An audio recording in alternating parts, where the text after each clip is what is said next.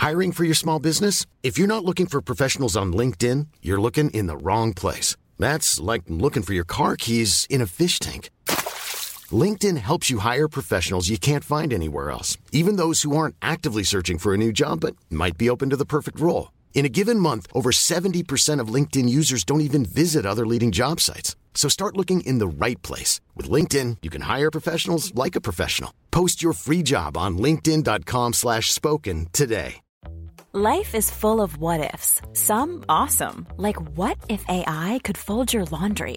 And some, well, less awesome, like what if you have unexpected medical costs?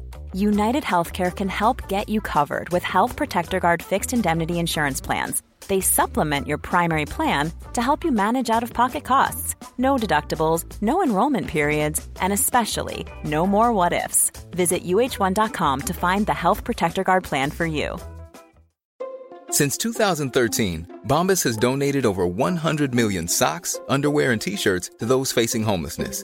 If we counted those on air, this ad would last over 1,157 days. But if we counted the time it takes to make a donation possible, it would take just a few clicks. Because every time you make a purchase, Bombas donates an item to someone who needs it.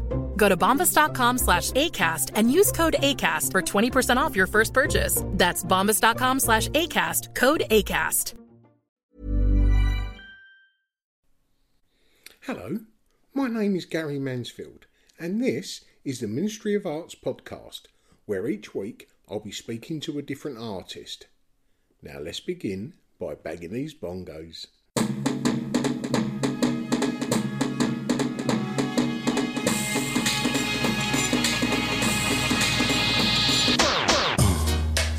Yeah, right. Crazy. Hello, and welcome to the first proper episode of 2024. We've all got to get used to putting that 4 now, haven't we? Scrubbing out the 3 and adding a 4. So yeah, last week's episode was just a rundown of every guest that we've had on the podcast throughout 2023. All absolutely amazing in their own right. And if you've got anyone you think you might like to have guest on the podcast this year, just get in touch. The easiest way to do so is via Instagram, which is Ministry of Arts org, or myself personally, Mizogart, Mizogart. And as is our tagline, we are possibly the most accessible art podcast in the world. So wherever the artist is on the rung of the artistic ladder, we do not care. We're just after the story behind the artist that creates the work. But straight in with episode 242, Sara Prinsloo. I've known of Sarah's work for some time. I knew she had an amazing story, and I knew she was a big advocate for art in the working classes. Both Sara and I, in this episode, ask each other a lot of questions about our position within the working class status, if you like. And I think at some points in this conversation, we even unravel a few things about ourselves that we didn't even know in the first place. We make a few little discoveries about our own personality. But yeah, this episode is an ideal episode to kick off the new year. I'm going to keep this intro short, so please let me introduce you to Miss Sara Prinsloo. Hello. Ooh. Hello. Make you jump. Yeah. That was funny. Oh, how's things? You good? Not bad now. How are you today? God. You good? I'm good. Yeah, I've been running around like crazy this morning. Just jumped out the shower, so my hair's still wet, but yeah. Oh, bless. That looks like a good room you're in. My artwork that I collect, all my friends and stuff, I like to buy a piece of artwork off most of them, so that's kind of the wall we bang it on, but yeah. Yeah, nice. Sara Prinsloo. There is several questions I ask each guest. And the first being, how would you explain what you do to someone that didn't know your work? Okay. I would describe my artwork as a self-reflected body of work. It's me trying to understand who I am and visually representing that through a whole variety of work from 2D to 3D. I explore mental health, grief. I also dive into kind of being a working class artist and the issues that may bring up, not as an artist, just as a working class person, kind of being skint and growing up in an environment where, it's a little bit tougher. And I feel like you have to fight that little bit harder to break through in the art world. But also the problematic issues that brings up, like alcohol and drugs has been a big one for me. How that in turn may impact how you deal with certain situations like grief, like trauma. I know for me personally, I kind of always go straight back into self-destructive mode, drink, all that kind of thing. And it's really unhealthy. And I guess my artwork is just trying to figure out these points in my life of what makes me turn to certain reckless kind of attitudes. And does that have something to do with being working class? Is that a massive part of it? I feel like it is personally.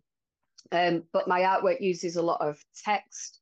I get influenced a lot from music, films. They're probably my biggest influence more than artwork. And I know that sounds terrible, but it seems to be this emotional connection I have with words, and I love the fact that music brings you a video image along with sound, and how those two things together can provoke so much emotion to a person. And I guess that's probably why I like film as well. It's a similar thing.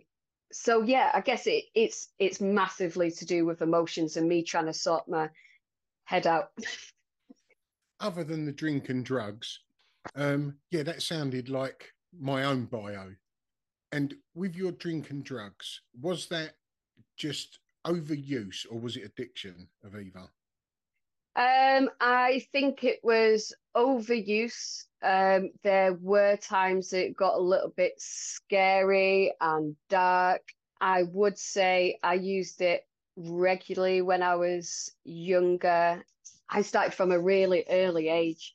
I think I was about 16, and I smoked crack. Like it's horrendous now when I look back on it. I think I've got my own kids and I'm trying to bring them up, and they're not much younger than my age when I was a complete disaster. But I mean, I stopped when I started a relationship with my husband and then had children. So, it wasn't an addiction that I had to seek help for at all, but it was just something I did on a regular basis. Now, you just said there that there was two things that made you stop: meeting your husband and having children. Did you stop when you met him, or was it when you had children, or a bit of both? It was when I had children. Yeah. Yeah, for sure. And he had two older children, so I knew it was coming. I knew I had to control that at some point, but I still was partying pretty hard at that point, when I met him. But I knew it was something that I had to do at some point. Yeah. And was he the type of person who would use that lifestyle as well? Yes and no. So weekends, but he never had that extreme that I have, where I was always the person that went over the top. Oh, so he sort of let his hair down and you... And I just went stupid. And so he was the one trying to rein you in most weekends, I presume. Yeah. And it's still like that, even though there's not drink and drugs about. It's still, he has to rein me in quite often. I think it's my personality. I've just got that personality where I hit things really hard. I go to the extreme for sure. And I think it helps with my confidence as well, or the drinking drugs and stuff like that. Yeah. And as you say, it's where you're very probably a strong emotional person, and them emotions are a little bit too strong for you to handle. So you do need an outlet for them. Yeah, I've been there myself. So where was growing up? So I grew up in a little village called Hadfield. It's on the outskirts of Manchester. I wouldn't say it held many opportunities for kids my age. I visit back there now. I'm in Sheffield now, so I'm only about 45 minutes away. And I go back and, a lot of the people my age that have now grown up, there's people that are still on it. There's people that are coming out of rehab. It seems to be one of those villages where there's a lot of drugs. And I think people underestimate villages sometimes. It's a short little trip from Manchester, but it's a beautiful place. You can see all the Peak District from there. It's gorgeous, but I think it does have its troubles. Oh, my headphones are just falling out. But the thing with the village life is, as you say, it's as rife there per capita as it is in the city. But it's mainly down to boredom and lack of anything for the kids to do, 100%. The youth centres have shut there, the support for the community. Pubs are shutting. I see pubs as kind of like a youth centre for adults. There's somewhere where you can just vent yourself. You could go there. I've always been a person who's been in pubs. I've worked in pubs. I love the pub life. I love the characters you meet there, and the conversations are incredible sometimes.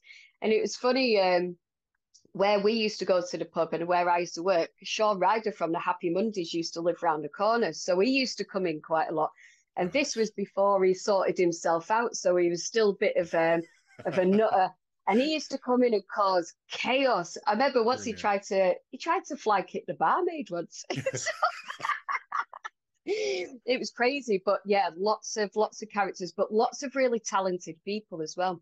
Lots of musicians, when it's a lock in in the evening, people would get the guitars out, fiddles out, whatever. It was it's just, but they're not like that anymore. They died down.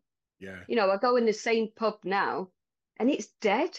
And you're just like, oh, all the characters gone, Yeah, they've sort of divided and conquered the government, haven't they, on the socialising front? Oh, for sure. Yeah, it's not good.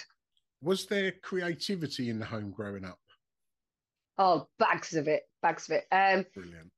So my dad was in a band, musician. He plays bass, he plays acoustic. My mum, her house is crazy. If you walk into it, it's kind of like an Aladdin's cave. There's just artwork everywhere. There was always, I can remember growing up as a kid, that she always used to have pictures of Renaissance paintings all over the place. She used to quiz us on them and ask us questions growing up.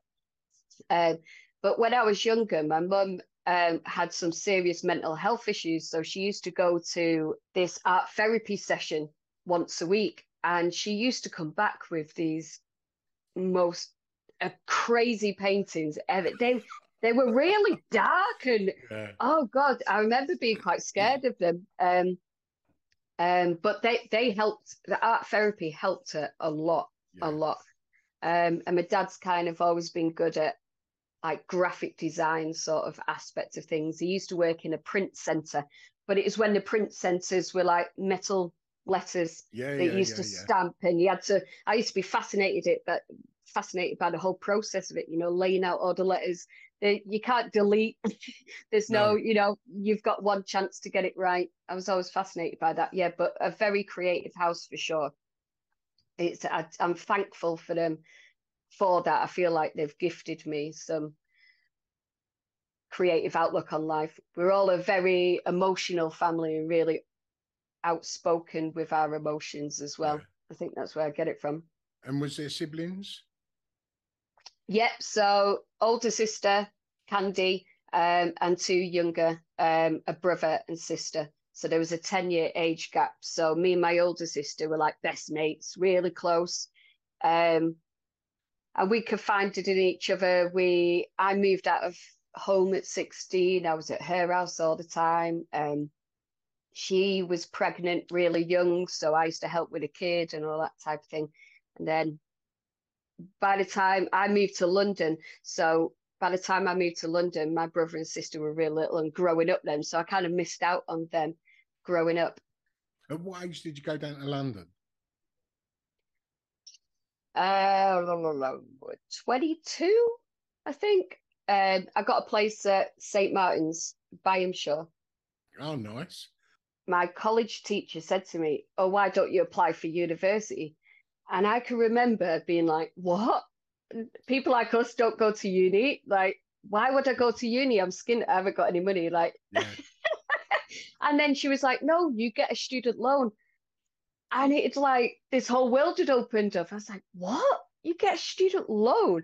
Oh my God, yeah, of course I'm going to do that. So I applied, but I deferred my place a year because I wanted to go traveling. So I thought, oh, they won't accept me because they think I'm taking a piss because I want to defer it. So in my head, I was thinking I'll do the interview again next year. Yeah. But I got the place. So I was just like, fucking hell. Brilliant. Yeah, I was buzzing. But I remember it being a huge culture shock. What I was wouldn't coming to London or going to uni or both? both 100% both. So, I'd never really been around people of wealth before.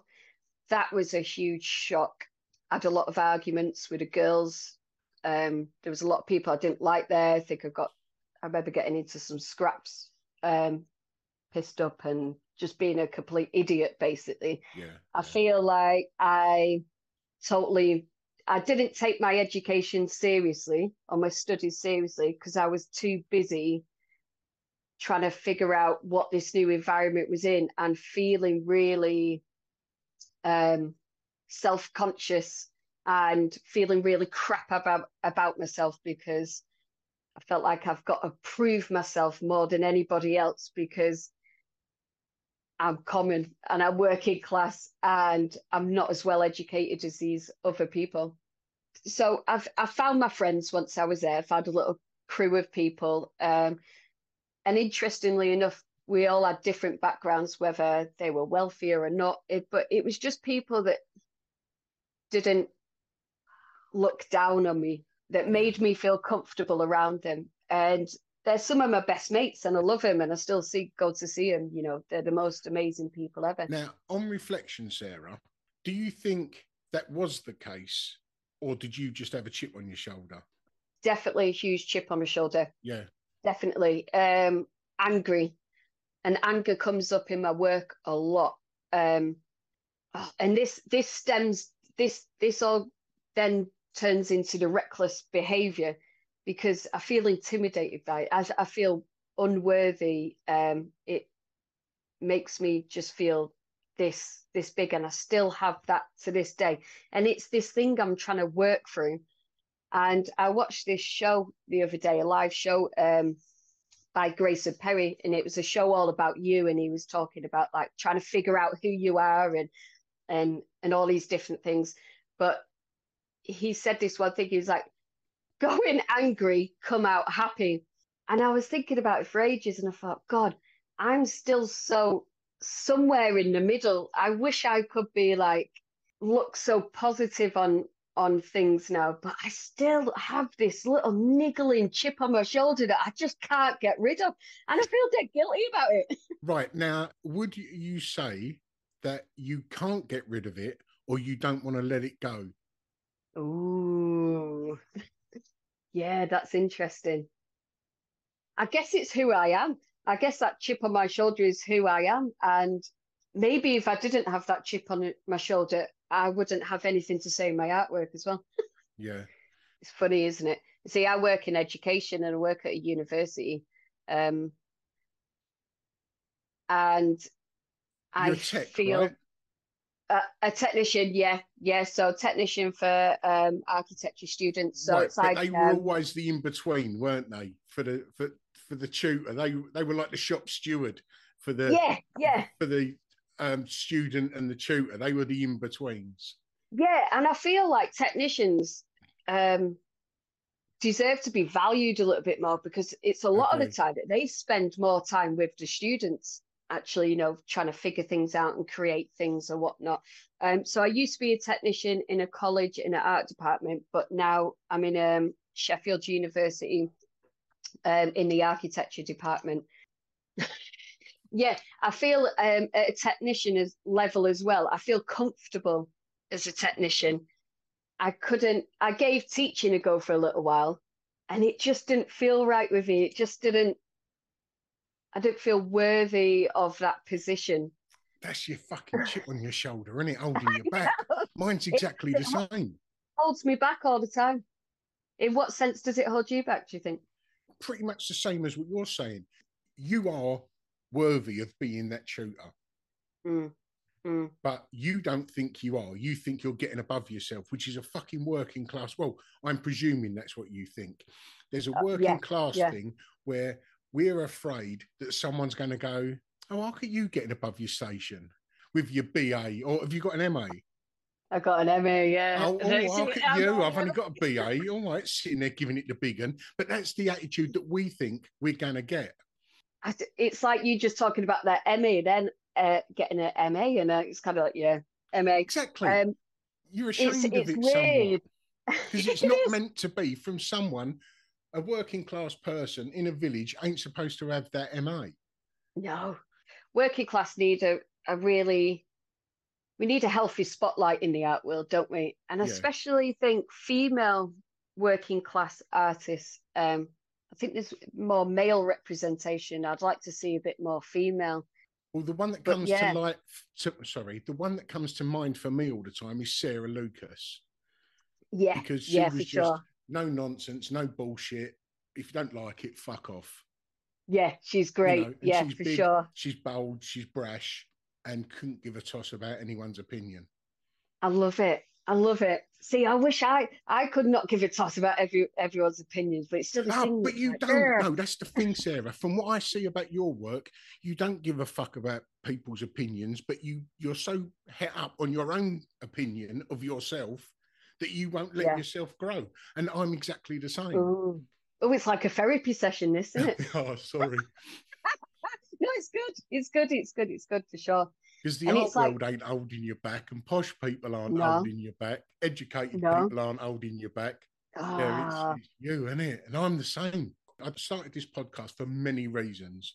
One of them was there wasn't enough voices of not Cockney or Southern or anything like that, but a working class voice and attitude mainly in the art world. I thought, well, if no one's going to do it, I'll do it. I won't make a big fucking song and dance out of it. But what I adore is when someone who feels like they can't be part of the art world because they come from a council estate or a one-parent family, but I can be that Malcolm Morley in my head, and they go, fucking hell, if that ex-criminal, Cockney, whatever, can have his own podcast and speak freely to someone at the bottom of the ladder or the top of the ladder, then that's for me. You know, that world can be for me. And I guess it makes people kind of like myself more comfortable speaking to you right now and influenced by what you're doing as well. But yeah, definitely knowing that other people are achieving things like that then only builds this momentum for other people to have a go as well from working class backgrounds. Yeah, I've actually just wrote an essay. It should be coming out soon on my website. Not quite sure how I'm going to put it out there. But it's all like this self-reflective discussion of being working class, of like reckless behavior, anarchy, grief, all this sort of thing. And at the end, when I'm trying to sum things up, there's still all this anger, and I'm trying to discuss this anger, and I'm just like, oh, for God's sake, this anger's doing my head in. I feel like putting together a written piece of work, a body of written context is only empowered my artwork that I'm making as well, and kind of clarified to me what I'm trying to do in my head, and it's definitely made my work stronger.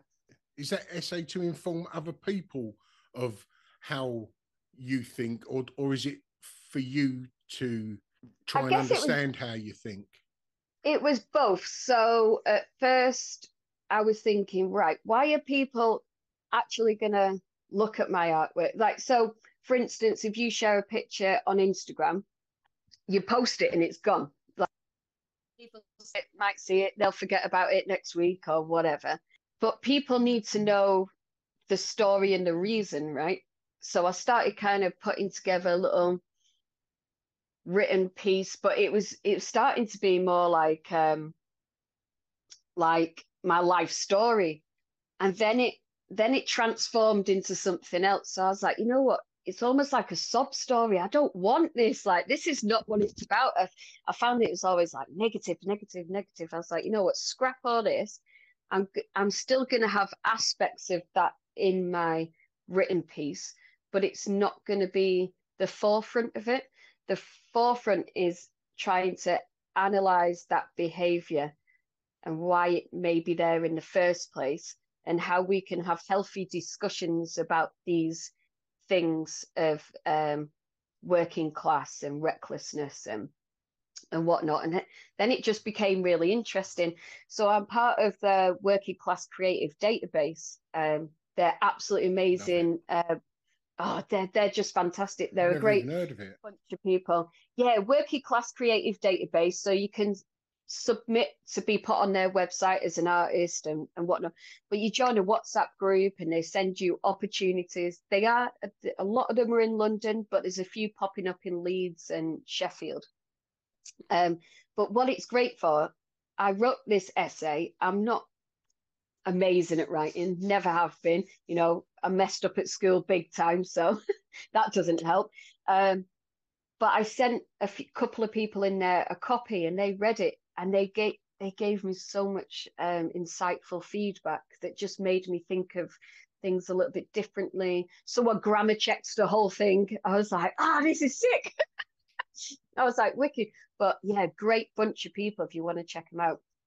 I did an exhibition with them in Archway, I think about 2 years ago.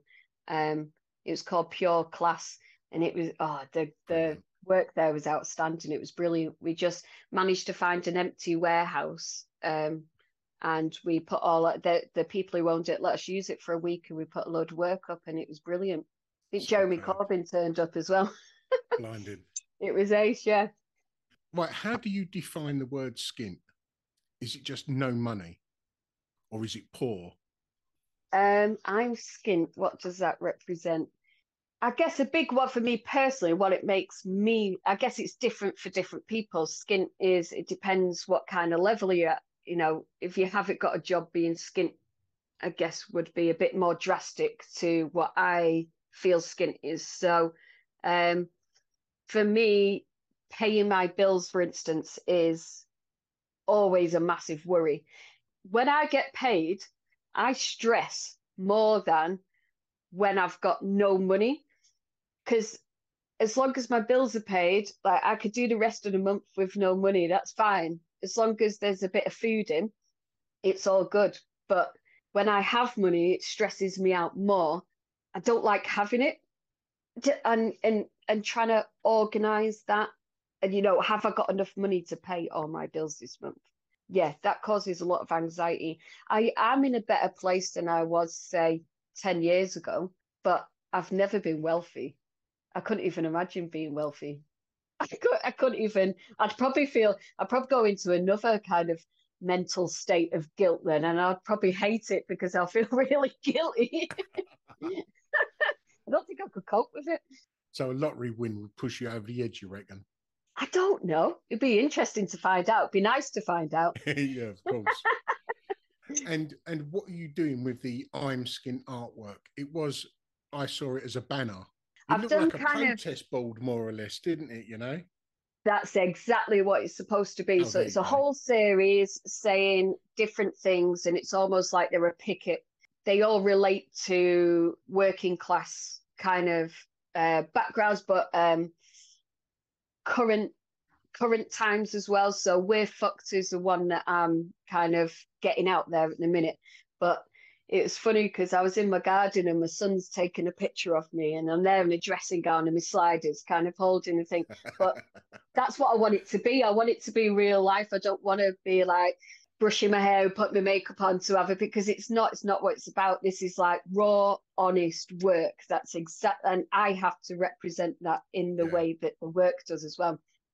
So he's taken a picture of me, and then what I've done is I've cut that out, and I've been putting myself in different backgrounds. So I kind of did the hospital. I've done I did the supermarket, going on about kind of how pubs are shutting down, and the whole thing with supermarkets and the cost of living and whatnot. But I'm finding it really interesting using these in, as soon as you put that piece of artwork in a different environment, it it means conveys a a different completely thing. Yeah. different message. Yeah, for sure. So I'm So having fun playing around with it.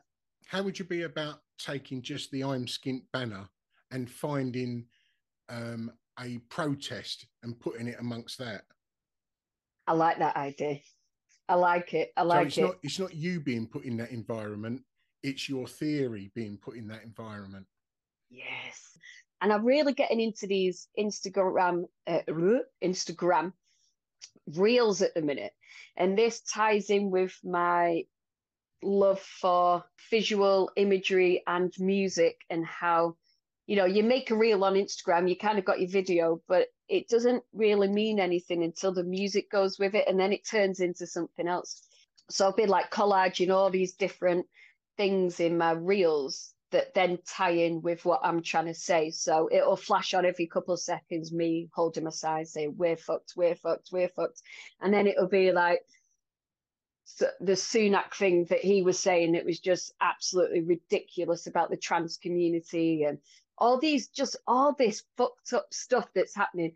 But then also little hints of me as a person in there as well. And it's almost making like, I really like them. I'm really getting into it. There's something about that kind of moving image and music, and yeah. I asked your definition of skint earlier because we all put it down as just not enough money. Mm-hmm. I mean, skint doesn't have to be financial. It could be morally skint. Like Yes. I see the conservatives of being completely poor in their moralistic outlook at society at the moment. So they could be skint of morals, although they've got all the money that they want. Yeah, I like that. I really like that idea. Ooh, that's one of them that I'm going to sit there this evening, and that's going to be turning in my head, and I'll probably be like, something else will be born out of that, I'm sure. Yeah, really, I really like that thought of it. Well, which piece that you've created do you think has got the strongest emotional connection?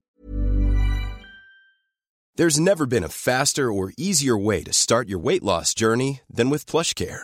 PlushCare accepts most insurance plans and gives you online access to board-certified physicians who can prescribe FDA-approved weight loss medications like Wegovy and Zepbound for those who qualify.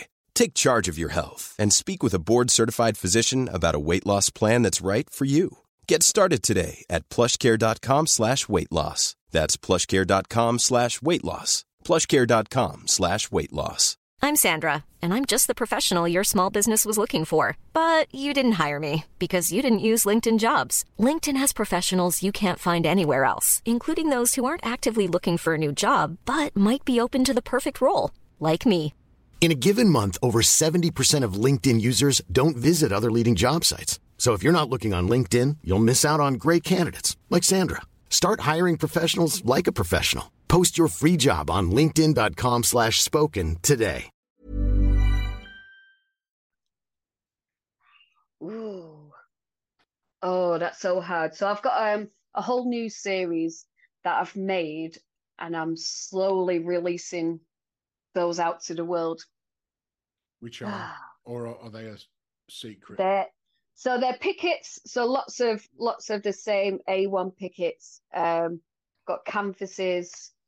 I've done this whole spin on Art Nouveau, classic, overpopulated kind of imagery, and I've dragged it through current times and turned these, I call them trashy ladies, into kind of aspects of myself, and they have subtle hints of like low social class status and kind of carrier bags and cheap cider and rats running around and things like that. I've really enjoyed them, but I think the pickets are really conveying what I'm all about. And it's so simple. It's that, like, their ink, it's just scrawled ink, but words have such a powerful reaction to me. If I hear something in a song, or if somebody said something that I really like, I'll home in on it for weeks and weeks and weeks, and I'll get emotionally charged by those words. And as soon as you put those words onto a piece of paper, your audience may get a totally different idea of what your work is about. So it opens up this kind of worms. So like, oh, so musicians, such as the Idols, I've taken some words from them. I don't know if you know them. They're kind of like a Yeah. punk-esque kind of work.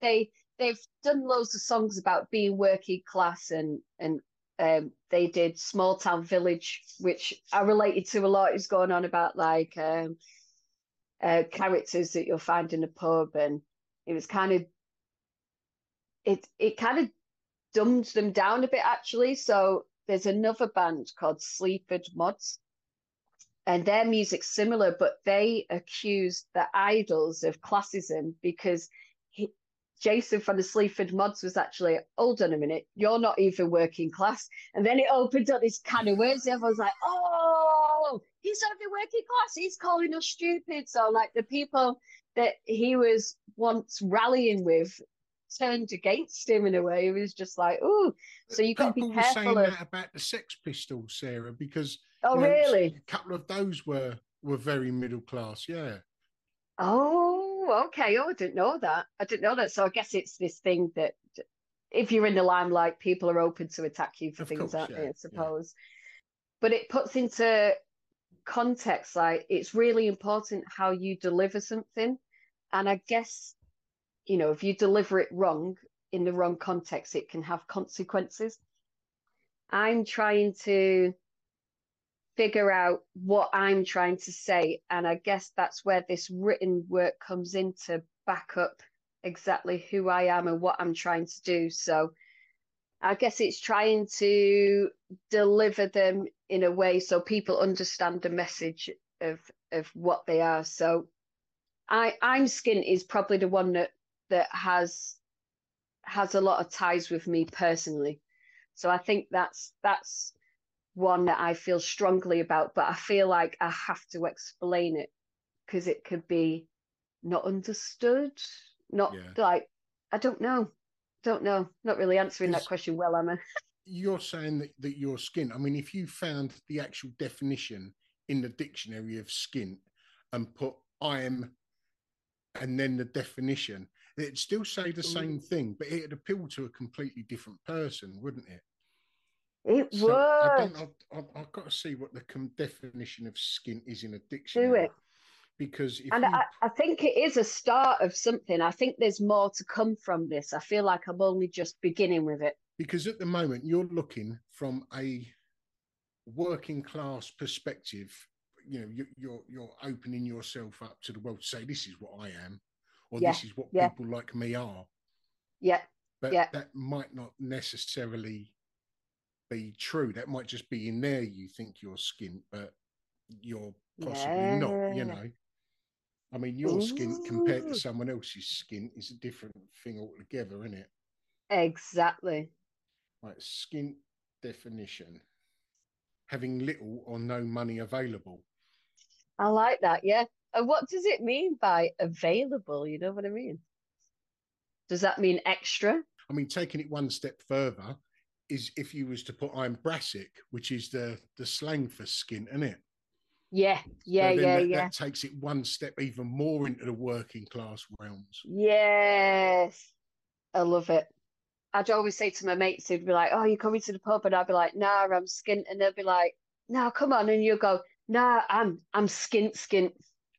Yeah, That means something completely different. That means you're on your ass. yeah, Nah, I skint, skint like that. Nah. And they'll go, "Oh, right, okay, no worries." yeah, and we all know what that is. Would you ever be able to let go of anger as an artist? Can you I, still? Would you still be able to say as much if you wasn't as angry? I Because I feel like I want to let go of my anger. I feel like it is a huge hindrance, but then it also serves me something to talk about using creativity. But I'm sure if that anger wasn't there, I still have something to say. I've always got something to say.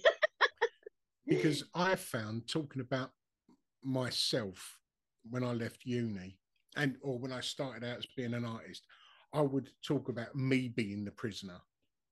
Mm. And then I don't know at what point it changed when I spoke about we are prisoners. And as I say, I don't know at what point that changed, but that felt like I'd grown up a little bit, you know. Your art changes and it grows, and you discover all these different points in your life of how your behavior changes. And I remember someone saying to me once, they were like, why don't you just write something nice? And I was like, because I can't. Because I've got nothing nice to say, that's why. And I do feel like my recent body of work has highlighted just how negative I am or have been, but I do feel like it's changing. I do. And I can't say it's changing into something like Grace and Perry said, something happy and nice. And I don't think it's changing into that. I think it's changing the way I think about things. You know, it's not all about me. It's about something way bigger than that. You know, yeah, I could go on about how I'm skint and I'm working class, but the issue is so much bigger, and that's where the discussion is. You know, there's other people in the same boat, and it's collectively together we share our experiences, but it flags up issues in society that maybe we need to discuss more. Yeah. There's so much to say, isn't there, at the moment about finances and class and money and whatnot. The country just seems to be fucked in a minute, doesn't it?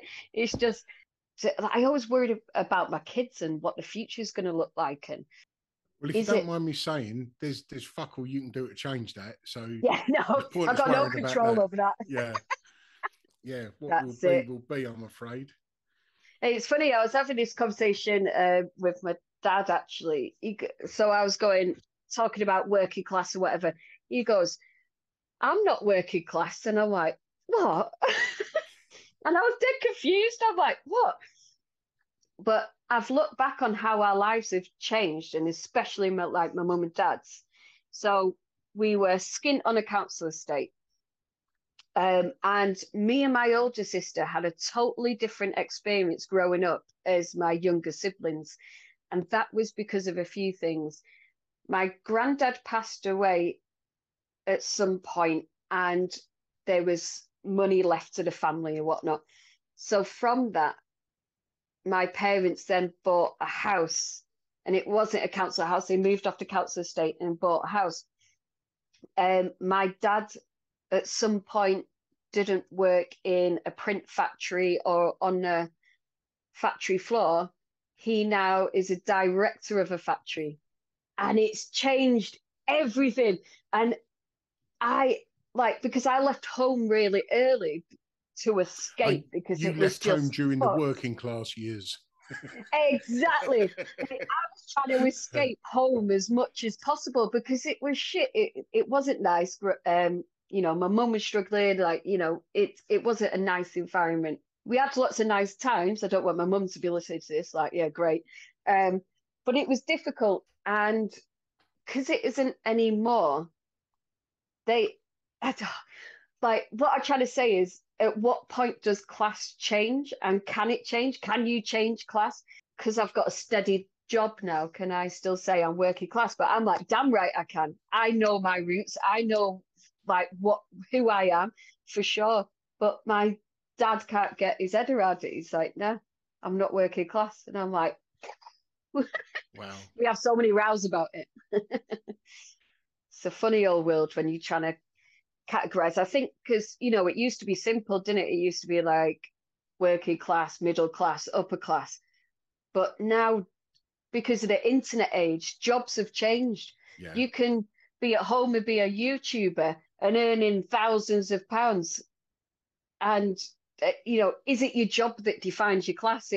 You know, I don't know. No, I don't think it's. I think it's your attitude and your outlook. Yes. Because on my council estate, when I was a kid, there was people on there who would go to the theatre, who would have their kids come in and read. You know, that is a different outlook. And they were a bit different from the rest of us scallywags who were running around doing whatever we were doing, you know. And it's funny you mentioned the theatre as well, how, you know, people went to the theatre and it was kind of different. When I went to watch the Grayson Perry thing at the theatre the other day, I bought 2 tickets. I couldn't find one person to come with me. So I was just like, right. So I went on my own and I went straight after work and I'm in my trackies in my hoodie or whatever, queuing up, and everyone's all dressed up fancy and I'm just on my own like, okay. And I stood out like a sore thumb. This woman looked at me like, not like she was scared, but like I was going to do something troublesome when I was just going to Ask the bar her for to money. get a pint.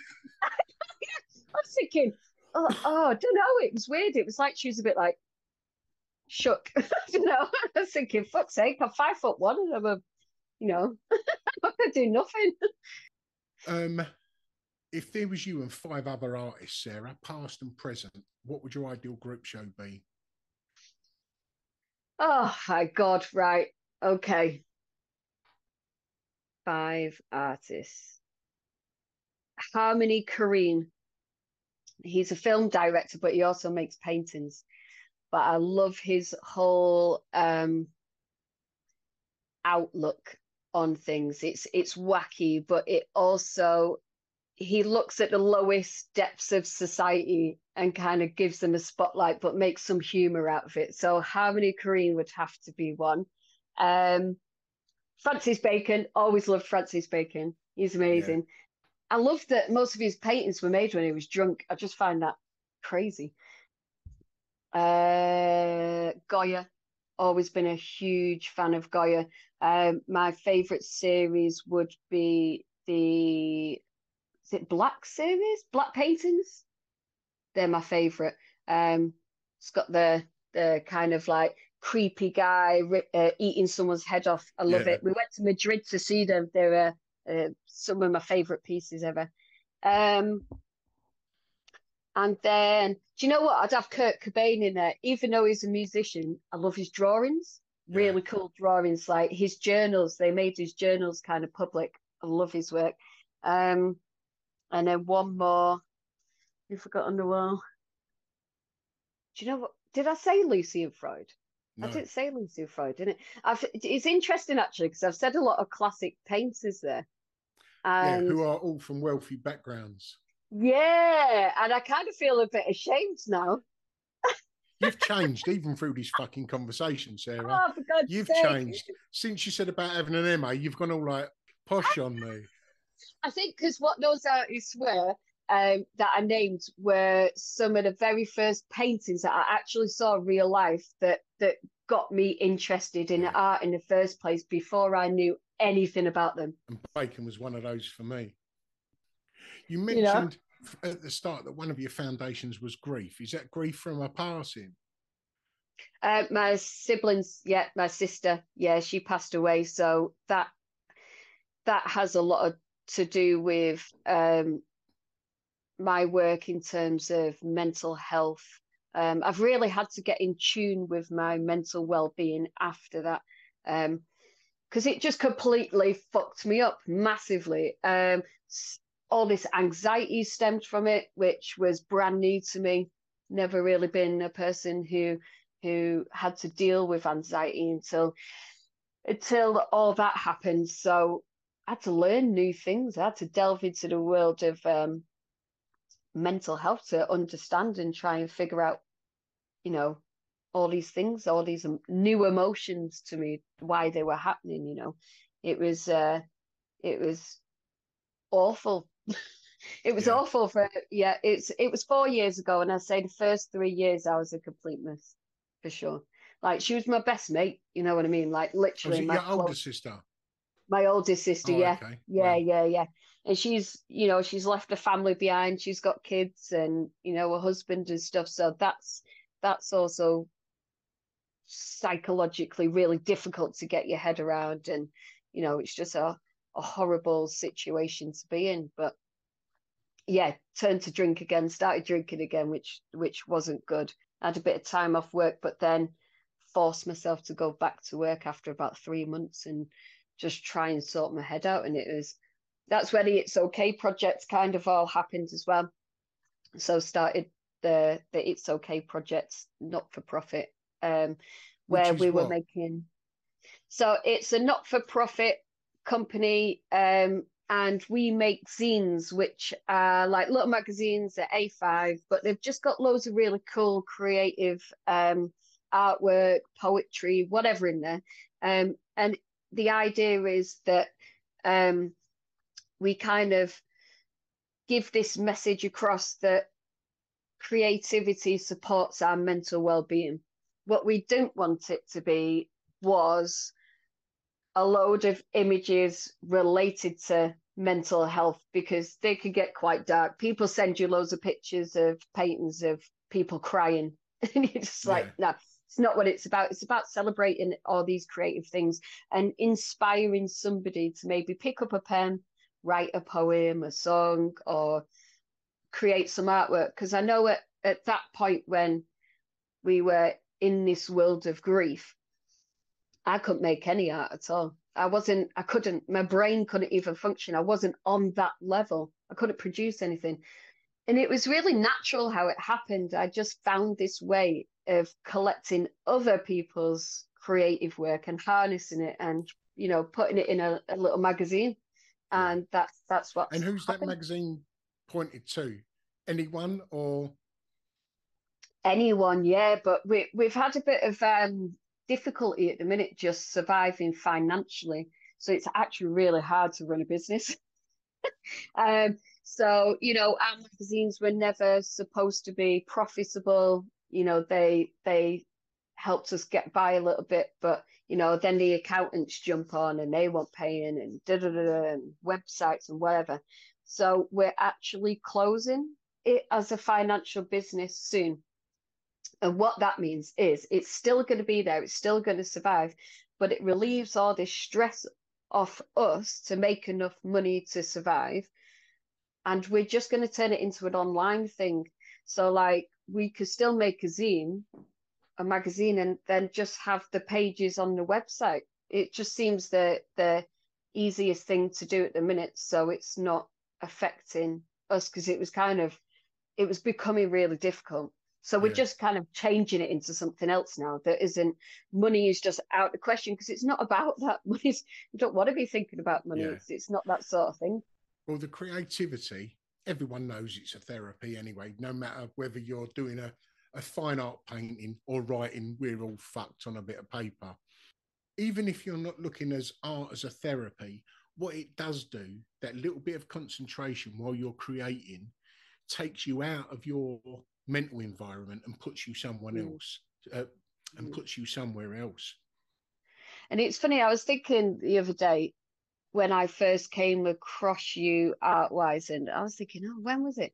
And it was actually at the Jealous Gallery, Katie Piper exhibition you did, because I was interning for Jealous Gallery and I was serving the drinks that night. Oh, you're joking? Yeah. Which one was it? Face Value what? It was the second one too.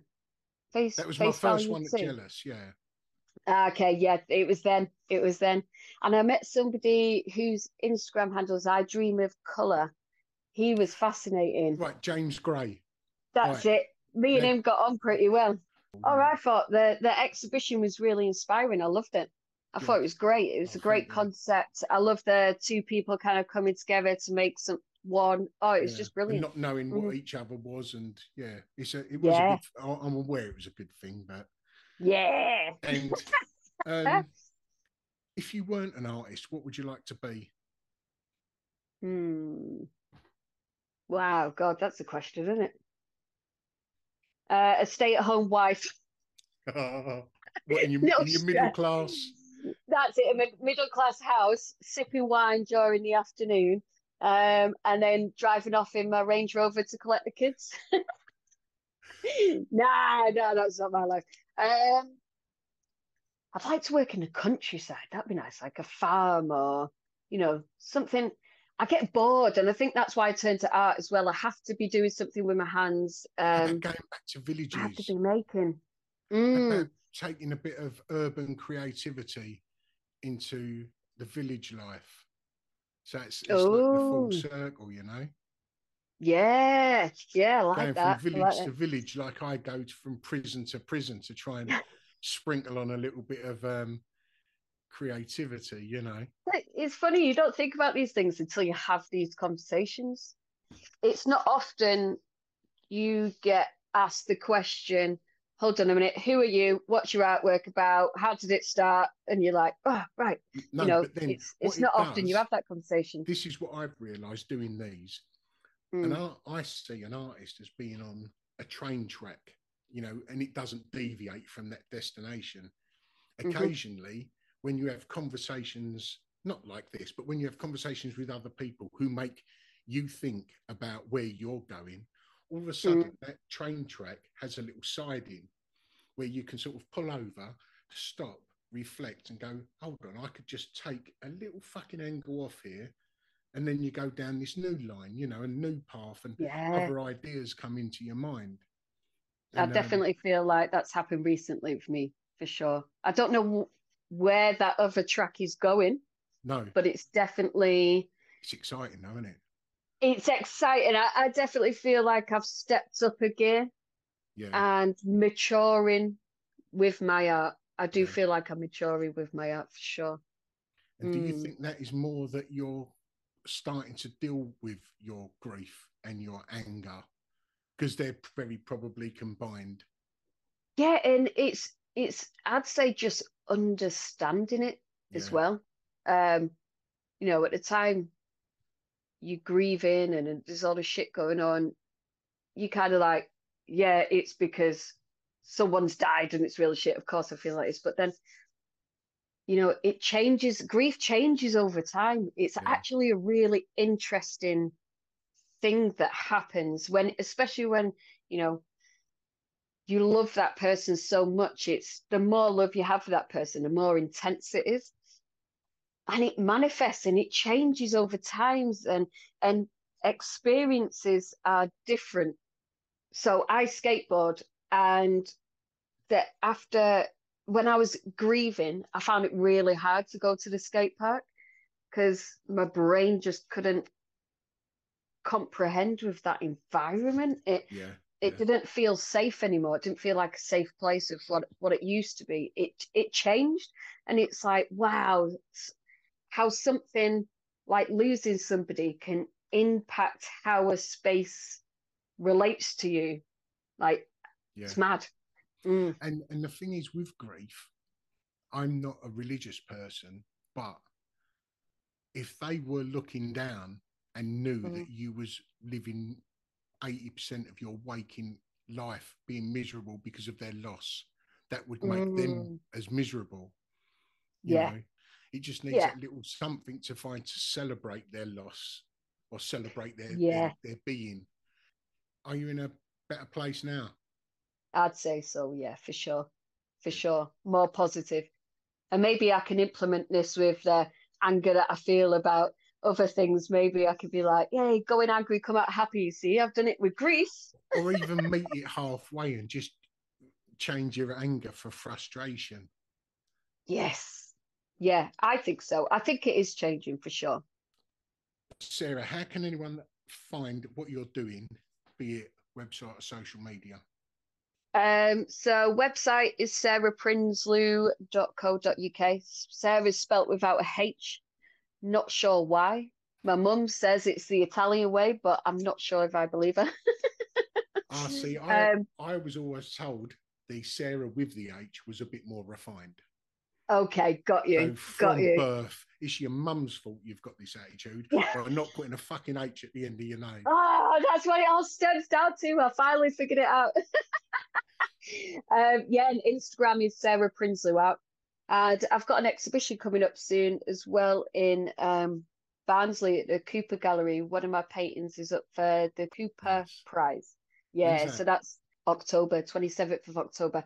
And the exhibition is actually up for 6 months. So it's up till April 24th. Brilliant. And the It's Okay zine? How can anyone find that? Instagram is It's Okay Proj, spelled OKAY, and Proj is PROJ. And itsokayproject.co.uk is our website. Brilliant. Sarah, all the very best. You're an I'll let you know absolute when it's diamond. coming out. All right, then. Take it easy. Enjoy your See you later, Sunday. darling. All right, see you later. Bye. Bye-bye. Well, I hope you enjoyed that episode of the Ministry of Arts podcast. It's a podcast that's produced with the help of the listener. And if you like what you've heard and you think you might be able to give a little support, there's 2 ways in which you can do it. If you go over to the Ministry of Arts Instagram profile, you'll find a Linktree drop-down box. And in that box, you'll find 2 links. One is called Buy Us a Coffee, and it's pretty much that. You can make a one-off payment, the price of a cup of coffee. Or, if you're able and want to do it more long-term, you can become a Ministry of Arts Patreon, where you can sign up to support us on a monthly basis. And 100% of your support goes back into the podcast. And if you're not able to do that, that's absolutely fine. This content is free for everyone.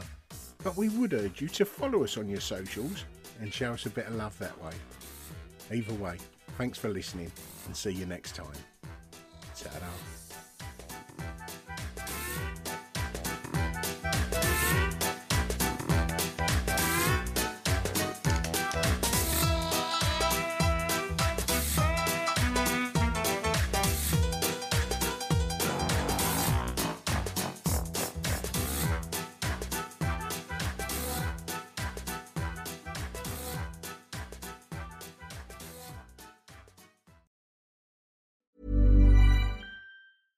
Hello, this is Danny Pellegrino, host of the Everything Iconic podcast, and I'm here to tell you all about Splash Refresher, because hydration is mandatory, but boring is not. Now, I love my water, but if I don't spice it up, I'm not going to finish what I took out of the fridge. That's why I love my Splash Refresher, which is flavorful, delicious, bright, hydrating, and 0 calories.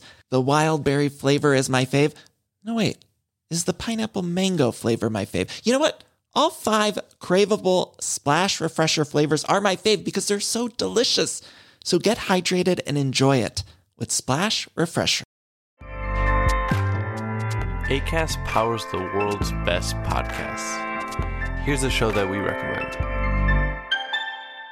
The Real Housewives is a guilty pleasure for most, but if you're looking to not feel guilty about that pleasure, tune in to Everything Iconic with me, Danny Pellegrino, where I break down all the messy moments and behind-the-scenes antics of Bravo's popular franchise. And on Everything Iconic, I also interview celebrity guests like Kelly Ripa, Keke Palmer, Drew Barrymore, Cameron Diaz, and more about their guilty pleasures, their past work, and so much more. So if you're pop culture obsessed and find yourself watching way too much reality TV like me, tune into Everything Iconic with Danny Pellegrino, wherever you listen to podcasts. Acast helps creators launch, grow, and monetize their podcasts everywhere. Acast.com.